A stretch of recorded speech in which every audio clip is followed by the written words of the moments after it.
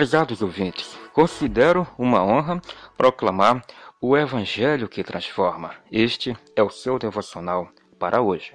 Eu sou Francisco Santos, é um grande prazer. Prezados irmãos, fomos escolhidos para servirmos a Deus de todo o coração. Que privilégio! Leitura bíblica, segundo Pedro, capítulo 1, versículo 10. Portanto, irmãos, procurai fazer cada vez mais firme a vossa vocação e eleição, porque fazendo isto, nunca jamais tropeçareis. Prezados irmãos, caros ouvintes, o propósito da eleição em Cristo é formar um povo santo, irrepreensível, na presença de Deus. O sinal que evidencia nossa eleição é justamente nossa fé viva em Cristo Jesus e a mortificação diária do pecado. Prezado ouvinte, uma eleição que não considera esses fatores não é verdadeira e não se respalda biblicamente. A eleição e a reprovação são duas faces da mesma verdade bíblica, mas elas não devem ser motivo de pavor para o pecador, mas de encorajamento para a fé.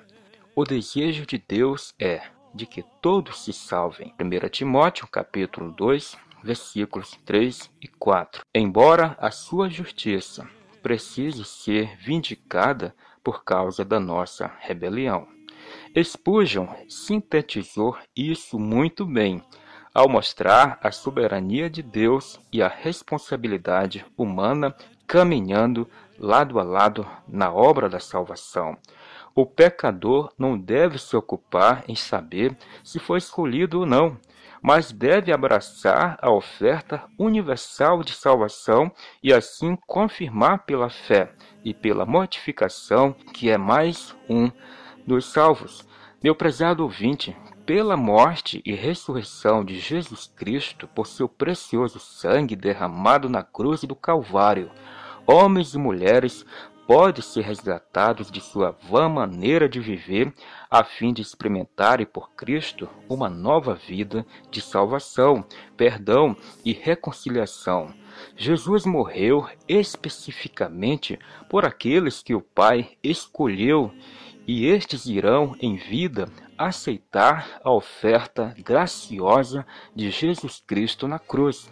Que sejamos nós estes que participam da promessa de salvação e que confirmemos isso com uma fé operosa em Cristo Jesus.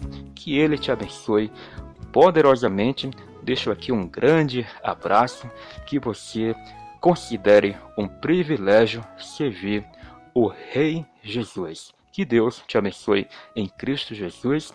Até o próximo encontro aqui pelo devocional O Evangelho que transforma.